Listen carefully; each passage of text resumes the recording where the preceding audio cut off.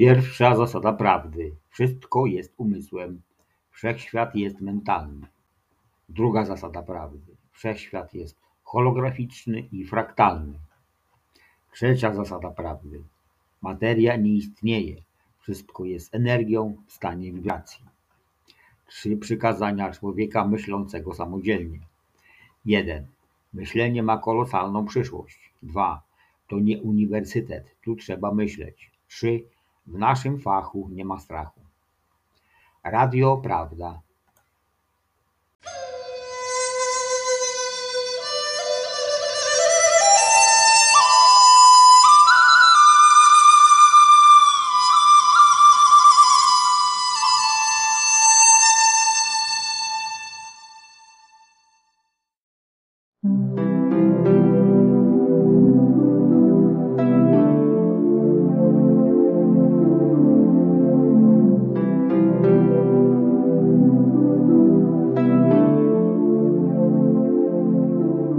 Witam wszystkich, którzy mnie teraz słuchają. Nazywam się Małgorzata Wołkanis. Opowiem Wam o systemie energetycznym człowieka, o panujących obecnie przekonaniach i o prawach naszego życia. Żeby nasz organizm mógł funkcjonować i żeby mogły w nim zachodzić miliony reakcji chemicznych, potrzebny jest bardzo skomplikowany system energetyczny. System energetyczny człowieka składa się z około 85 000 pasm sterujących różnymi procesami w naszym organizmie. Nasz system energetyczny pobiera energię z pola powszechnego i przetransformowuje ją do organizmu. Pan Einstein powiedział, że materia jest formą istnienia energii. Wszystko zależy od częstotliwości. Nie tylko materia jest formą istnienia energii, lecz także nasz system energetyczny, nasze myśli, emocje, ciało i powszechne pole energii i świadomości. Energia i świadomość są jednym. System energetyczny człowieka ma kształt świetlistego jaja wokół ludzkiej sylwetki. Nazywamy go inaczej aurą. System energetyczny człowieka ma 7 głównych centrów energetycznych. Doprowadzają one 7 głównych pasm częstotliwości energii do organizmu. Te główne centra energetyczne wyglądają jak kwiaty rumianku, tylko że wszystkie płateczki zaczynają się w jednym punkcie i są nachylone do poziomu około 45 stopni. Z indyjska centra te nazywamy czakrami, czyli wirami energii. Pierwszą zależnością, jaką zauważyłam, to było to, że jeżeli czakra nie wyglądała prawidłowo, to znaczy płateczki były odgięte w którąkolwiek stronę, to w obszarze, do którego ta czakra doprowadzała energię, pojawiały się braki energii. Jeżeli brak energii trwał długi okres, to znaczy lata, narządy w tym obszarze zaczynały chorować. Pierwszy wniosek jest taki: jeżeli nie dopływa energia do organizmu, następuje upośledzenie różnych procesów fizjologicznych w organizmie, skutkiem czego zaczynamy chorować. Teraz zadałam sobie pytanie, dlaczego czakry odkształcają się na wszystkie możliwe sposoby u ludzi? Dlaczego tak niewielu ludzi ma tylko 1 lub 2 normalne czakry i od czego to zależy? Po wielu obserwacjach i analizach wnioski dla mnie samej były bardzo zaskakujące. Czakry odkształcały się pod wpływem negatywnych i nieprawidłowych przekonań ludzi. Tak, to przekonania powodowały, że czakry odkształcały się i upośledzały dopływ energii do organizmu. Zapytacie, przekonania? Dlaczego? Bo czakra jest nie tylko ośrodkiem transformacji energii, ale także ośrodkiem świadomości. Każda czakra określa jakiś nasz stosunek do naszego świata zewnętrznego albo do wewnętrznego, czyli świata naszych myśli i uczuć. I tak czakra 7 na czubku głowy, na poziomie naszych myśli, oznacza nasz stosunek do sytuacji, w której jesteśmy, a także kontakt z Bogiem. Natomiast na poziomie ciała doprowadza energię do głowy i systemu nerwowego.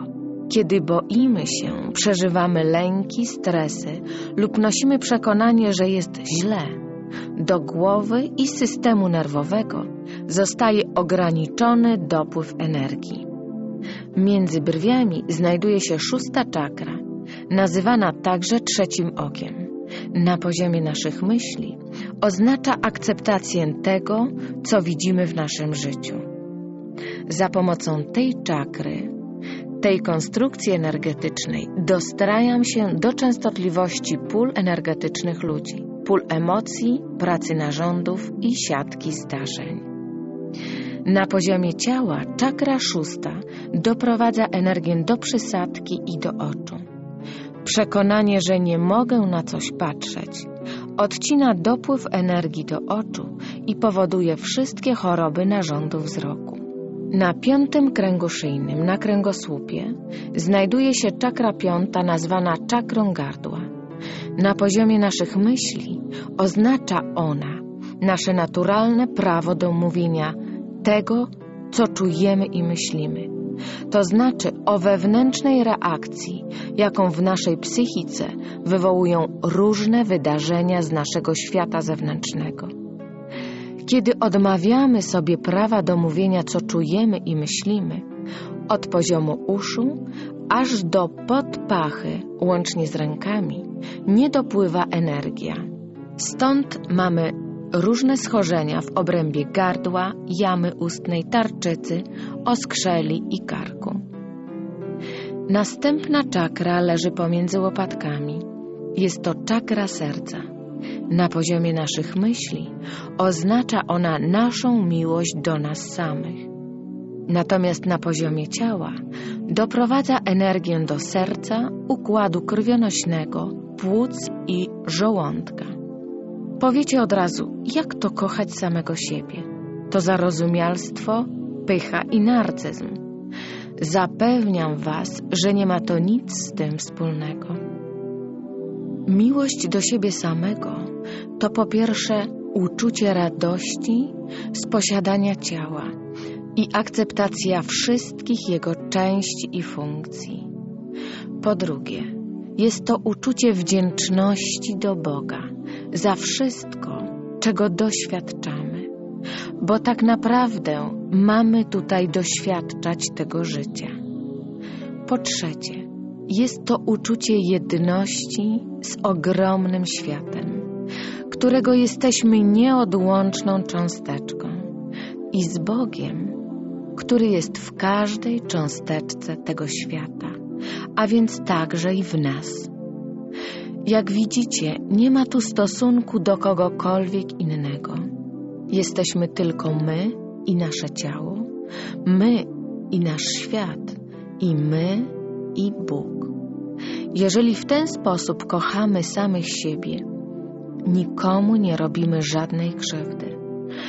Teraz muszę powiedzieć wam coś przykrego i myślę, że jest to jedna z największych tajemnic naszej Ziemi. U 99% ludzi na świecie i 0,9% czakra serca jest tak odkształcona, że pokazuje, że jesteśmy odcięci od miłości do nas samych. To oznacza, że nie cieszymy się ze swojego ciała i nie akceptujemy go w całości. Oznacza to także, że nie jesteśmy wdzięczni Bogu za nasze życie, a także, że zostaliśmy odcięci od świata, w którym żyjemy. Możemy to także ująć inaczej. Zostaliśmy odcięci od Boga w naszym ciele, od Boga w naszym życiu i w naszym świecie. Od Boga rozumianego jako źródło miłości. Dlatego zamiast kochać samych siebie, tak bardzo zabiegamy o tę miłość u wszystkich dookoła. Tak odkształcona czakra serca jest podstawą do wszystkich patologii społecznych na tym świecie. Widziałam w Europie 12 osób, które miały otwartą, normalną czakrę serca. Były to osoby majętne, którym zawsze spełniały się ich plany i zamierzenia. Wibracja czakry serca jest wibracją tworzenia. To znaczy, że kiedy nosimy w sobie wibrację, uczucie miłości do siebie samego, dostajemy to, o czym zamarzymy. 2000 lat temu Jezus powiedział: jesteście bogami, a w czasie ostatniej wieczerzy powiedział także: przynoszę wam jedno przykazanie, miłujcie się. Zwrot miłujcie się ma dwa znaczenia: sami siebie i drugie znaczenie siebie nawzajem. Słowa Jezusa zinterpretowano jako siebie nawzajem i odcięto nas w naszej świadomości od potęgi, jaką w sobie mamy. Kolejną czakrą jest czakra trzecia, czyli czakra przewodu pokarmowego. Znajduje się ona na kręgosłupie na wysokości pępka. Na poziomie naszych myśli czakra ta oznacza nasz stosunek do świata zewnętrznego, to znaczy do osób, z którymi się stykamy w naszym życiu i do zjawisk w naszym świecie. Na poziomie naszego ciała czakra ta doprowadza energię do wszystkich nabłonków naszego ciała, to znaczy do skóry, nabłonka wyściełającego cały przewód pokarmowy, jamę oka, nosa i uszu oraz nerki, wątrobę, trzustkę i śledzione. Czakra ta doprowadza również energię do nerwów nóg. Każdy nasz negatywny stosunek do jakiegokolwiek aspektu naszego świata zewnętrznego powoduje schorzenia w tym obszarze. Na końcu kręgosłupa, prostopadle do niego, znajduje się czakra druga, zwana czakrą bioder.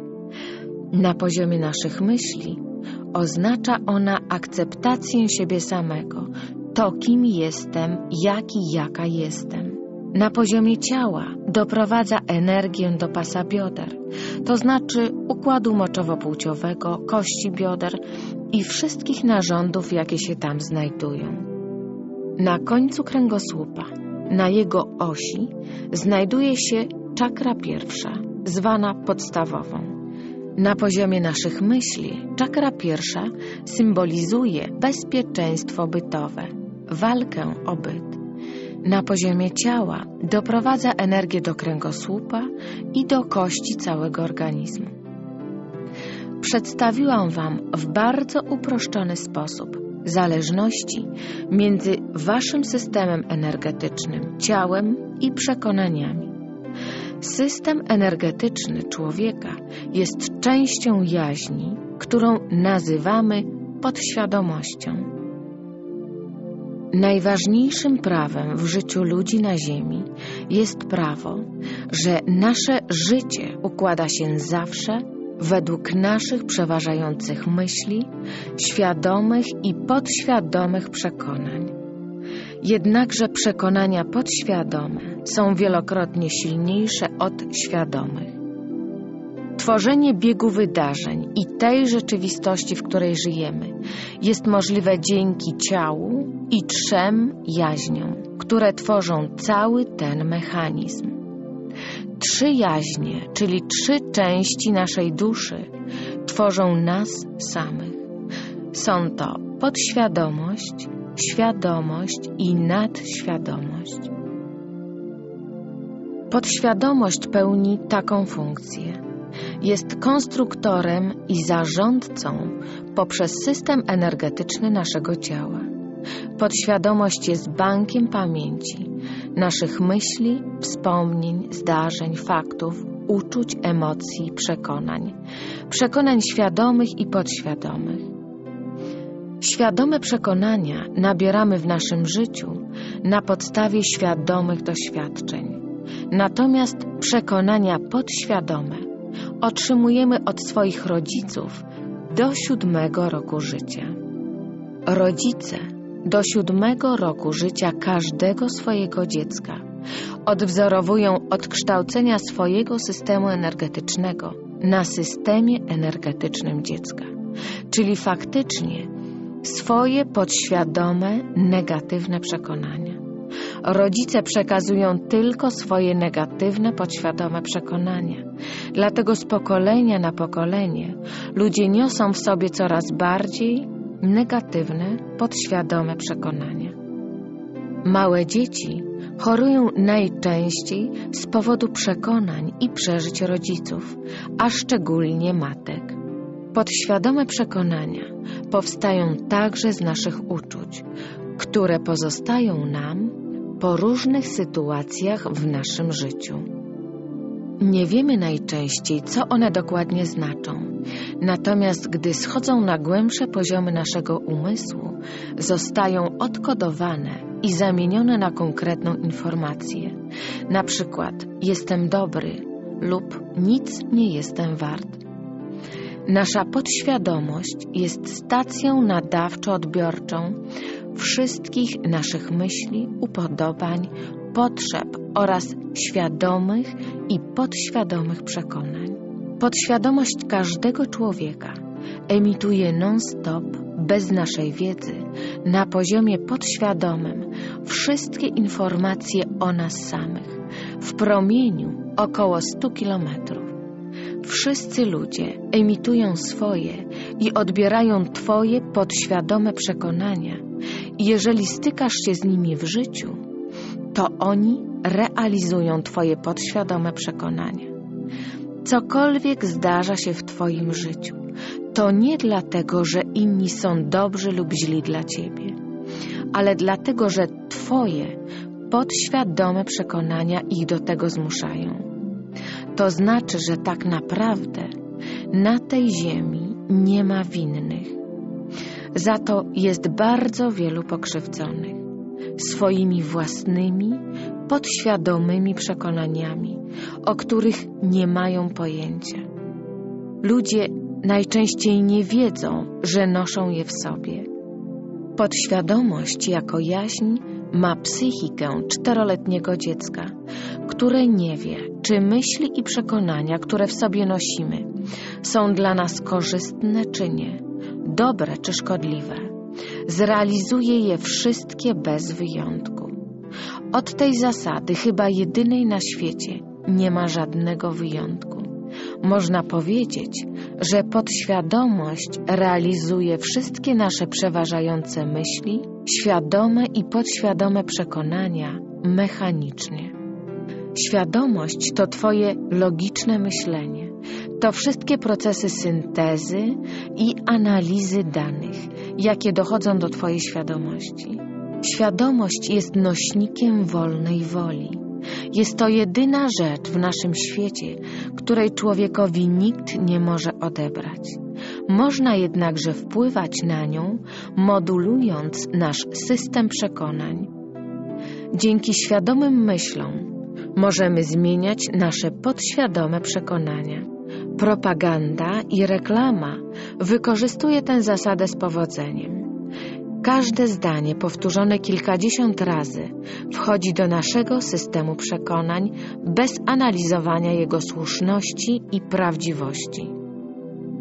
Dlaczego tej samej zasady nie moglibyśmy wykorzystać do zmiany naszych negatywnych podświadomych przekonań, a co za tym idzie, do odblokowania na przykład naszego systemu energetycznego i zmiany naszego życia?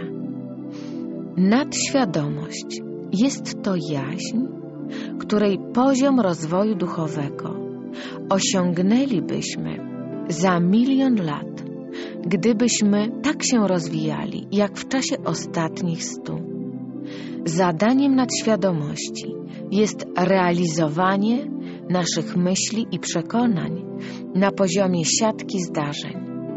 Nadświadomości wszystkich ludzi na świecie tak projektują siatkę zdarzeń, by przekonania świadome i podświadome oraz przeważające myśli wszystkich ludzi na świecie zostały zrealizowane w ich życiu. Dlatego życie ludzi, narodów i krajów zależy od ich własnych przekonań. To, co dzisiaj myślisz na temat tego, kim i jaki jesteś, na temat zdrowia własnego i pieniędzy, swojej wartości i pomyślności w życiu, prawa do szacunku i miłości do siebie samego, za 2 tygodnie będziesz miał w życiu. Siatka zdarzeń wykrystalizowuje się na około 10 do 14 dni od chwili, w której teraz jesteś, od chwili 0. Chcę dodać, że realizowany jest tylko jeden typ myśli. Te, które są wypowiadane w czasie teraźniejszym. Na przykład jest dobrze, jest źle, jestem biedna, brakuje pieniędzy, jestem zdrowa, jestem bogata, pieniądze są wtedy, gdy ich potrzebuję i tak dalej. Słówko nie jest pomijane i realizowane jest przeciwstawne twierdzenie, na przykład nie boli. Realizowane jest boli.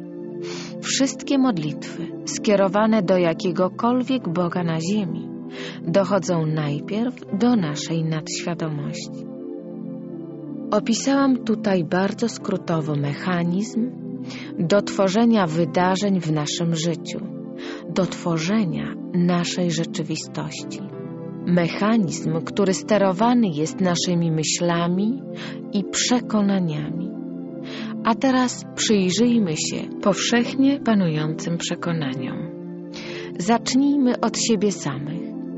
Powiedz proszę sobie teraz 5 komplementów. Zaczynamy od słowa ja jestem.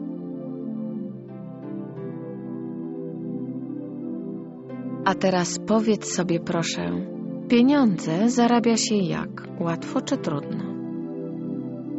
Sytuacja w Twoim mieście gospodarcza jest jaka? Sytuacja Twego kraju jest teraz? Jakie były to stwierdzenia? Pozytywne czy negatywne?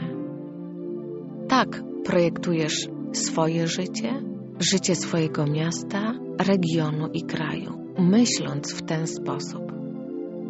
Żyjemy w systemie negatywnych przekonań na poziomie świadomym.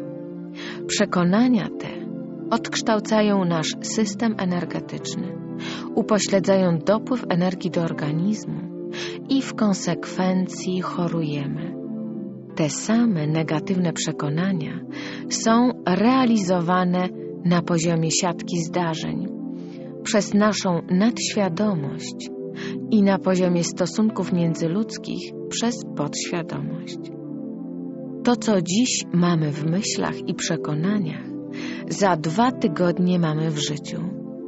Dlatego bez względu na to, w jakiej sytuacji życiowej znajdujesz się teraz, jeżeli od tego momentu zaczniesz myśleć pozytywnie, Twoje życie zacznie się zmieniać. Proszę pamiętaj, że dopóki podświadomości, przynajmniej w połowie, nie nasycimy nowymi przekonaniami, musi minąć trochę czasu. Zawsze będą realizowane przeważające przekonania, a na początku pracy nad sobą przeważającymi przekonaniami będą jeszcze jednak stare. Jeżeli będziesz wątpił, zwątpienie też się wykreuje. W czasie mojej praktyki zauważyłam, że kiedy mówiłam do ludzi określone słowa, czakry nagle rozbłyskiwały, otwierały się i wracały do normy. Słowa te nazwałam hasłami otwarcia czakr. Kiedy je powtarzamy, czakry zaczynają normalnie pracować. Do organizmu zaczyna dopływać energia. Nasze ciało wraca do zdrowia. Nasze myśli uciszają się, porządkują. Mamy uczucie ukojenia lub dobra. Niektórzy mówią, że jest to modlitwa. Wszystkim, którzy słuchają tej kasety, życzę pomyślności. Pomyślności i wszystkiego, co najlepsze. Życzę przeżycia niezwykłej przygody na drodze duchowego rozwoju, poznawania samego siebie i uzdrawiania swojego życia, duszy i ciała. Na zakończenie chcę zwrócić uwagę na słowo pomyślności. Życzę Wam pomyślności.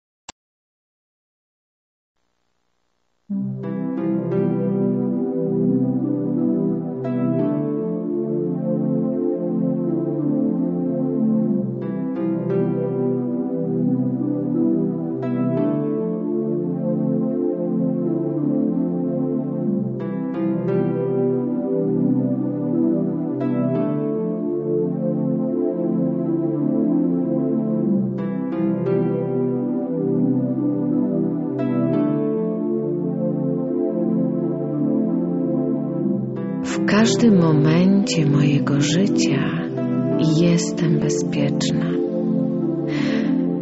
W każdym momencie mojego życia jestem bezpieczna, wolna i niezależna. Wszystko dzieje się dobrze. Wszystko układa się dobrze. Patrzę na świat z miłością i wyrozumiałością. Mam prawo mówić, co czuję i myślę. Z łatwością mówię, co czuję i myślę. Kiedy mówię, co czuję i myślę, nikogo nie obrażam. Natomiast daję otoczeniu bardzo ważną informację o mnie samej. Kocham i akceptuję siebie. Jestem warta miłości, szacunku i wszystkiego, co najlepsze na tym świecie. Zasługuję na miłość, szacunek, godne i dostatnie życie oraz na wszystko, co jest dla mnie najkorzystniejsze. Zawsze byłam, jestem i będę dobrym, mądrym, uczciwym, wspaniałym człowiekiem.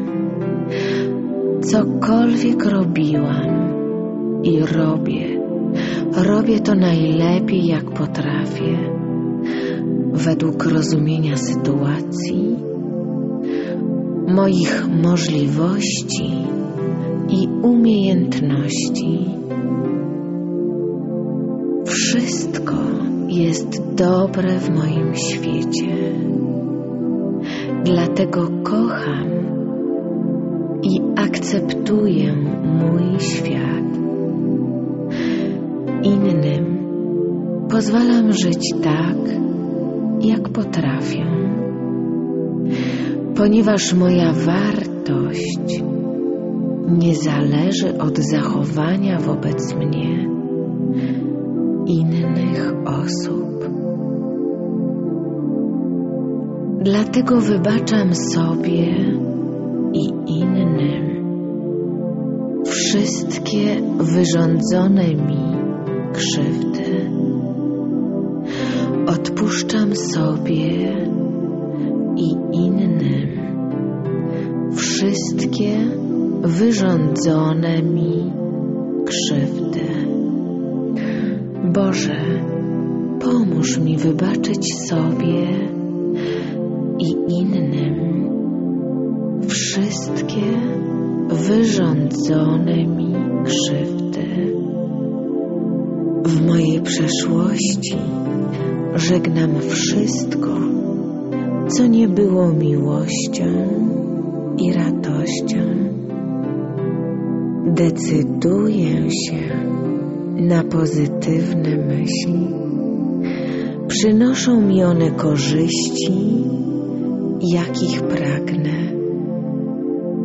Pozytywne myśli odblokowują mój system energetyczny i doprowadzają moje ciało do zdrowia. Pozytywne myśli przyciągają do mnie w moim życiu dobre wydarzenia. Dlatego napełniam moje ciało dobrymi uczuciami, moją głowę dobrymi myślami, a moje życie dobrymi wydarzeniami. Jestem bezpieczna i wszystko dzieje się dobrze.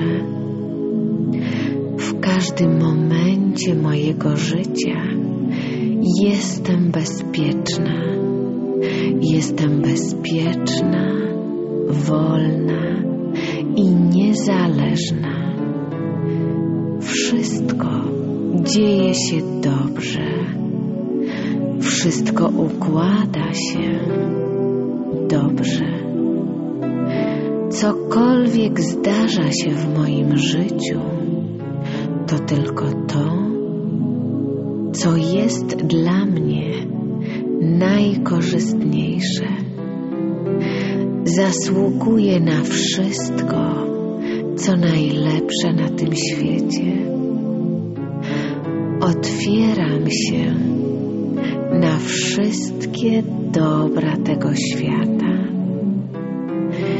Patrzę na mój świat z miłością. Mam prawo mówić, co czuję i myślę. Z łatwością mówię, co czuję i myślę. Akceptuję wszystkie moje uczucia i myśli. Wszystkie moje uczucia są normalne i właściwe. Kiedy mówię, co czuję i myślę, nikomu nie robię żadnej krzywdy. Natomiast daję otoczeniu bardzo ważną informację o mnie samej. Kocham i akceptuję siebie. Kocham i akceptuję moje ciało oraz wszystkie jego części i funkcje.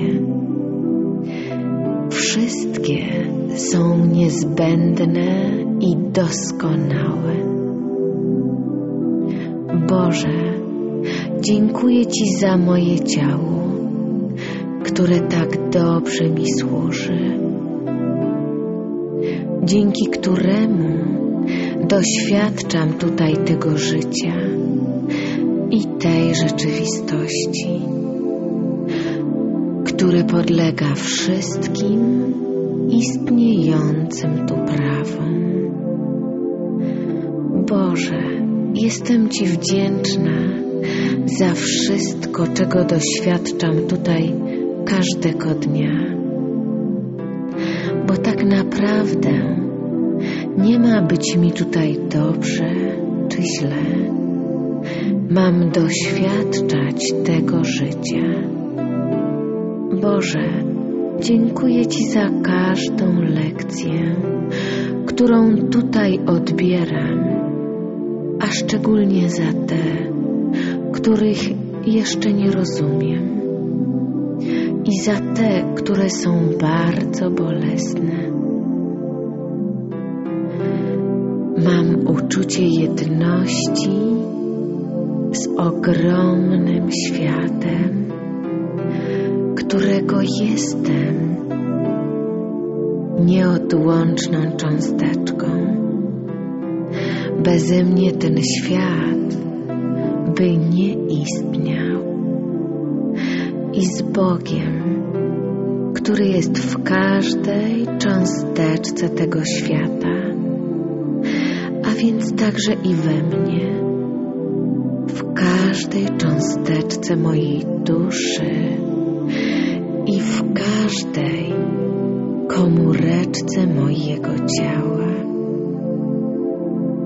Boże, kocham Cię w mojej duszy, kocham Cię w moim ciele, kocham Cię w moim życiu i w moim świecie. Napełniam moje ciało miłością i radością. Napełniam moje ciało harmonią i złotym światłem, zdrowiem i witalnością. Boże, dziękuję Ci za każdy dzień mojego życia. Wiem, że zawsze jestem bezpieczna i wszystko dzieje się dobrze. Otwieram się na radość i na miłość w mojej duszy, w moim ciele, w moim życiu i w moim świecie. Bezpiecznie jest cieszyć się, bezpiecznie jest marzyć, kochać i żyć. Mam prawo do takiego życia, jakie mi odpowiada. Rozumiem, że w tym świecie moje ciało, moje życie podlega panującym tu prawom. Panuje tu zasada realizowania w moim życiu moich własnych myśli i przekonań. Dlatego decyduję się na pozytywne myślenie. Odrzucam stare, negatywne przekonania i wzorce myślowe. Odrzucam potrzebę karania siebie negatywnymi wydarzeniami w moim życiu. Odrzucam potrzebę osądzania siebie i innych. Odrzucam potrzebę obwiniania siebie. To ja jestem ważnym i wartościowym człowiekiem. To ja jestem najważniejszym człowiekiem w moim życiu. To ja kocham i akceptuję przede wszystkim siebie. To ja zasługuję na miłość, szacunek i na wszystko, co najlepsze na tym świecie. Kiedy ja kocham i akceptuję siebie, jestem źródłem miłości i wsparcia dla moich najbliższych. Kiedy ja kocham i szanuję siebie, to także świat kocha mnie i szanuje. To dlatego ja jestem moim najlepszym przyjacielem, kiedy myślę o sobie dobrze. Pozytywne myśli przywracają mój system energetyczny do normy i doprowadzają energię do mojego ciała.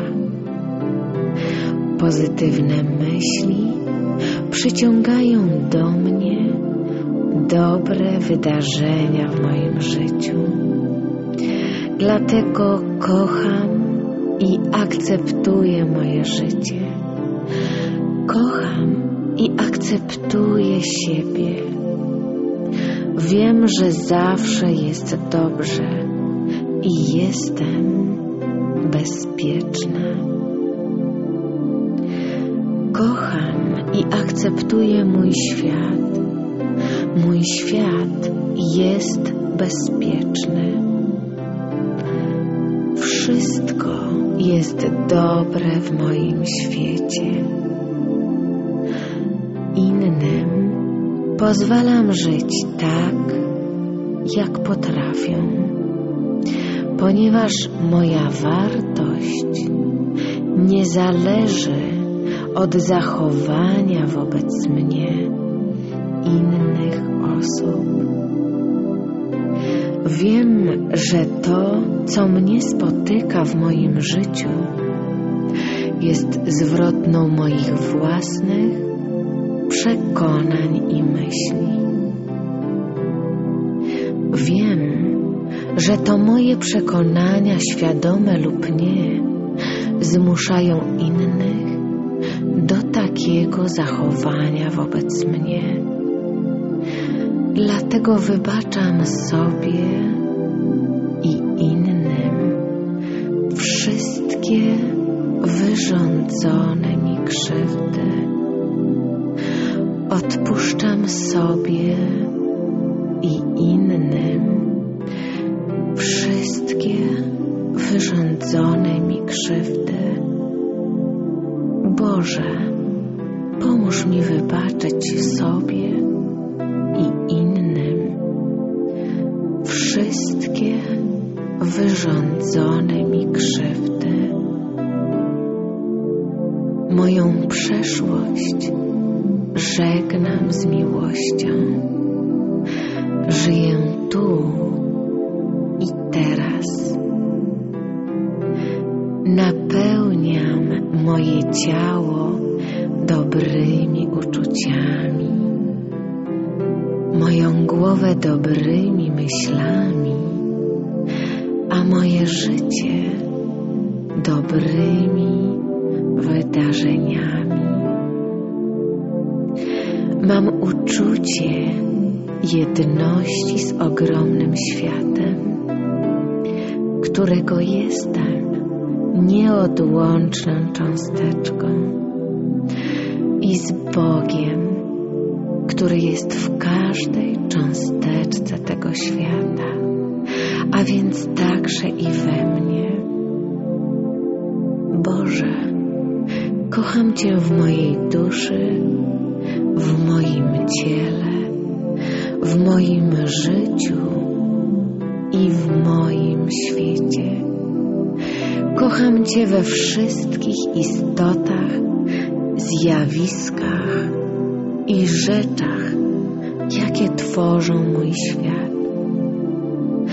Życzę sobie i wszystkim szczęścia, zdrowia i pomyślności. Życzę sobie i wszystkim szczęścia, zdrowia i pomyślności. Życzę sobie i wszystkim szczęścia, zdrowia i pomyślności.